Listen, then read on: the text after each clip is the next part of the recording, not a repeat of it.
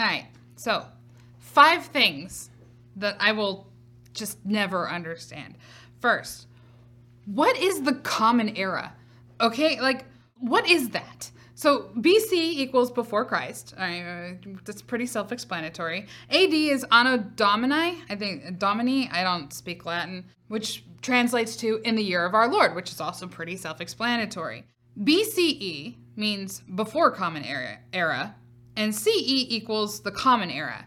So we currently live in the year 2022 AD, in the year of our Lord, and the year 2022 common era. What? So the birth of Jesus Christ is what marked the transition of before Christ to in the year of our Lord. But what initiated the shift from before the common era to the common era? Like what was the impetus? What changed? What made the common era the common era? Okay, because I'm pretty sure that the only thing that happened in the year 1 AD was the birth of Jesus Christ. I mean, there's something else that was monumental enough to shift the calendar. Let me know, because that's I would really like to know, because otherwise, why? Why did we change this to common era? Is it just because you didn't want to offend people? Who are you going to offend? People who don't believe in Jesus Christ? I mean, okay, fine, that's fair. Then why not just give me something that makes sense? You know, like we want to talk about this is the year XXXX after the fall of Rome. That makes sense. The fall of Rome, sure. Or even the rise of Rome. Why just change the acronym to something else, even though it literally means the same thing? It just makes you look ridiculous.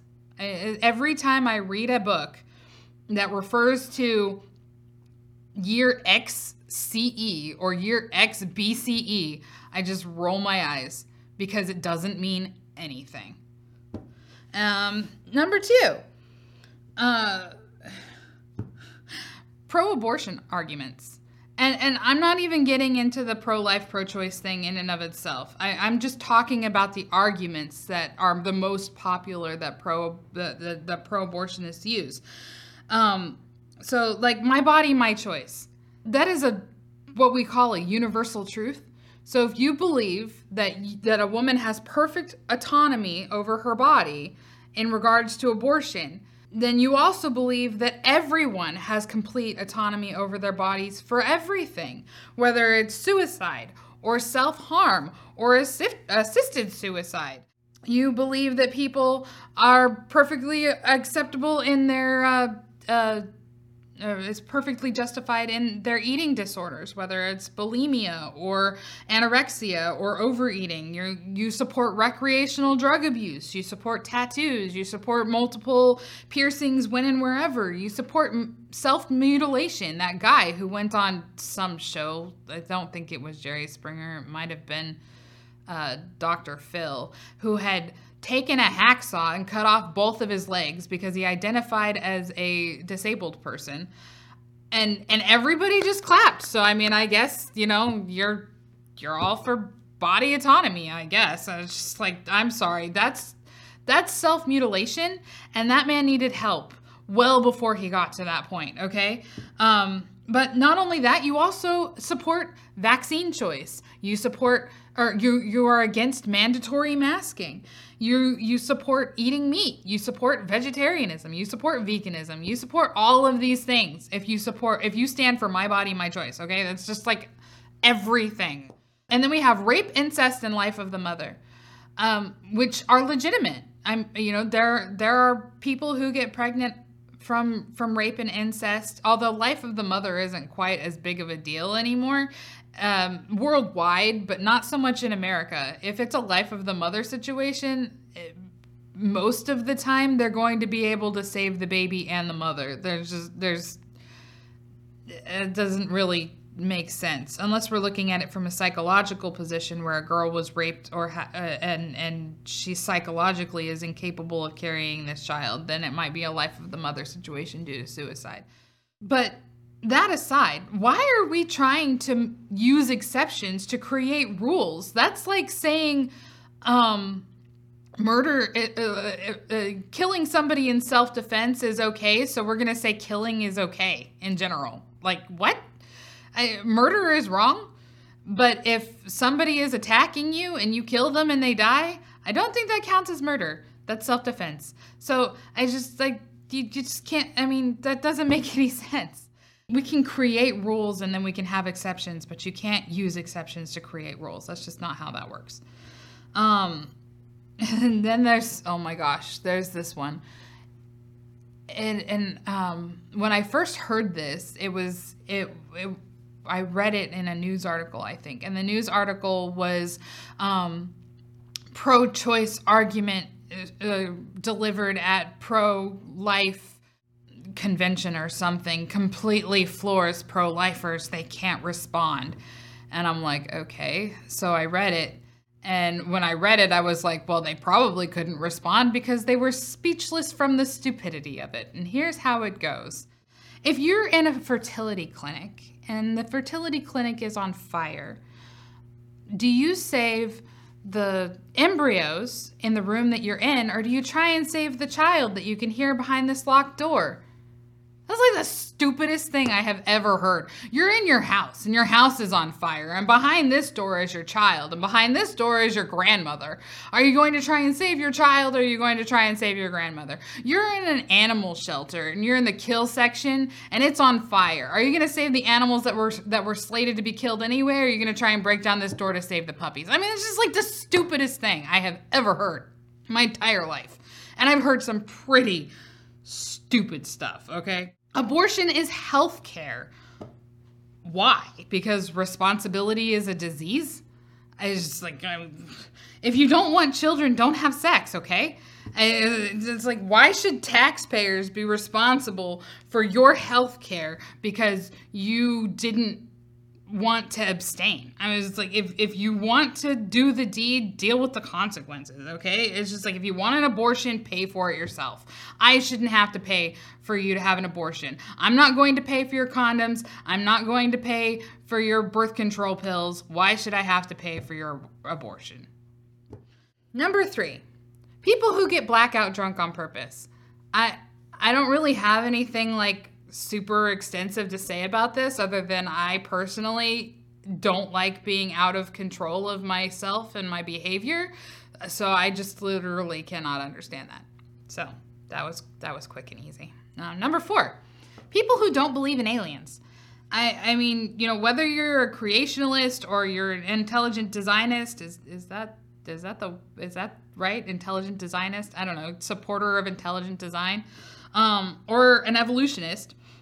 The idea that humanity is alone in this vast universe is absolutely ridiculous, okay? Just like the mathematical probability is just, from an evolutionary standpoint, is like, of course. I mean, if it happened once, that means it's possible, which means it's probably happened more than once, okay? So in this vast universe of billions of galaxies, which have billions of solar systems, there's probably at least one other that managed evolution. And if you are on the God side, it's kind of arrogant to think that we're the only planet that God created and put life on. I mean, he's eternal, right? From one end of eternity to the other end of eternity, he's never ending.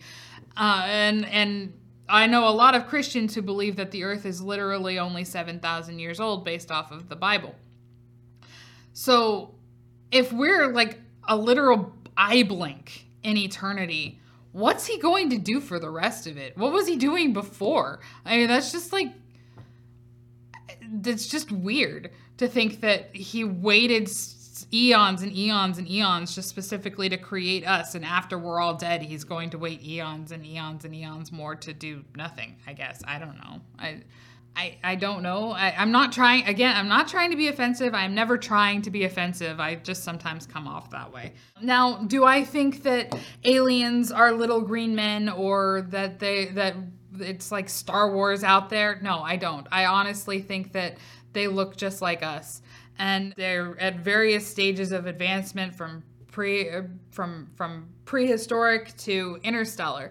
But why haven't they contacted us if there's life out there? Why haven't we heard from them? Well, why haven't they heard from us?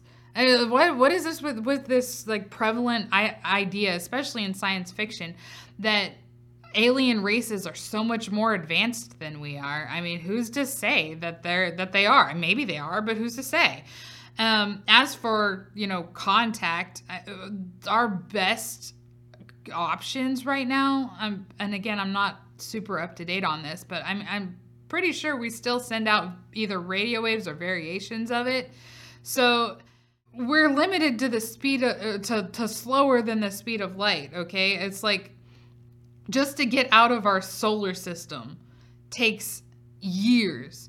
By the time any of our communications actually reach people and get bounced back to us, we'll have been long gone from this earth, okay?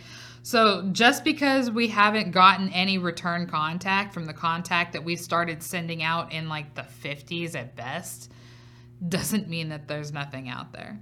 And it's really kind of ridiculous to think that aliens don't exist because of that or other reasons. I don't know.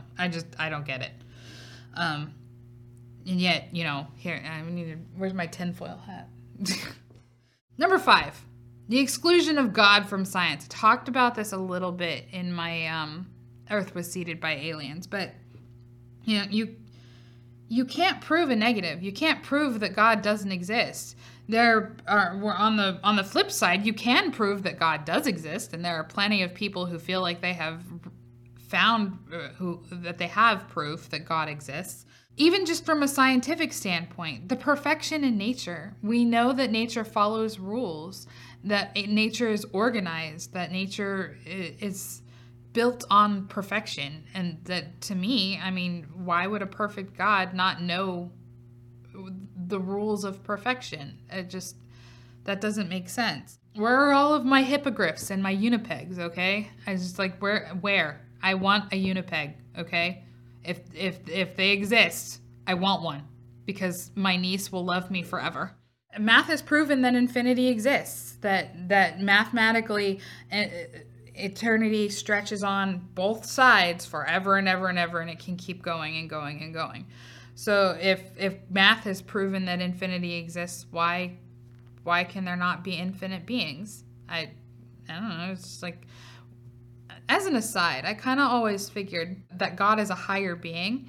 I think he literally is. Like, we live on the third dimension, but we know that there's a fourth and a fifth and a sixth, et cetera, et cetera, et cetera. Maybe he really is just like a being that's living on a higher dimension. Maybe he's literally higher in that way. There's no reason why God and science can't be reconciled, other than the fact that, there's staunch traditionalists on both sides who say it's either one or the other. Either God exists and he's it's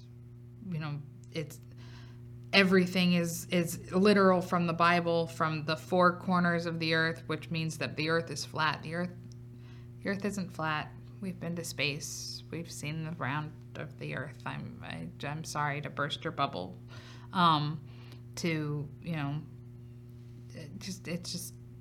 There's nothing that says that science and God are incompatible. So that's what I got for you. The 5 things that I will probably never understand. There are more, but I figured that's a good start.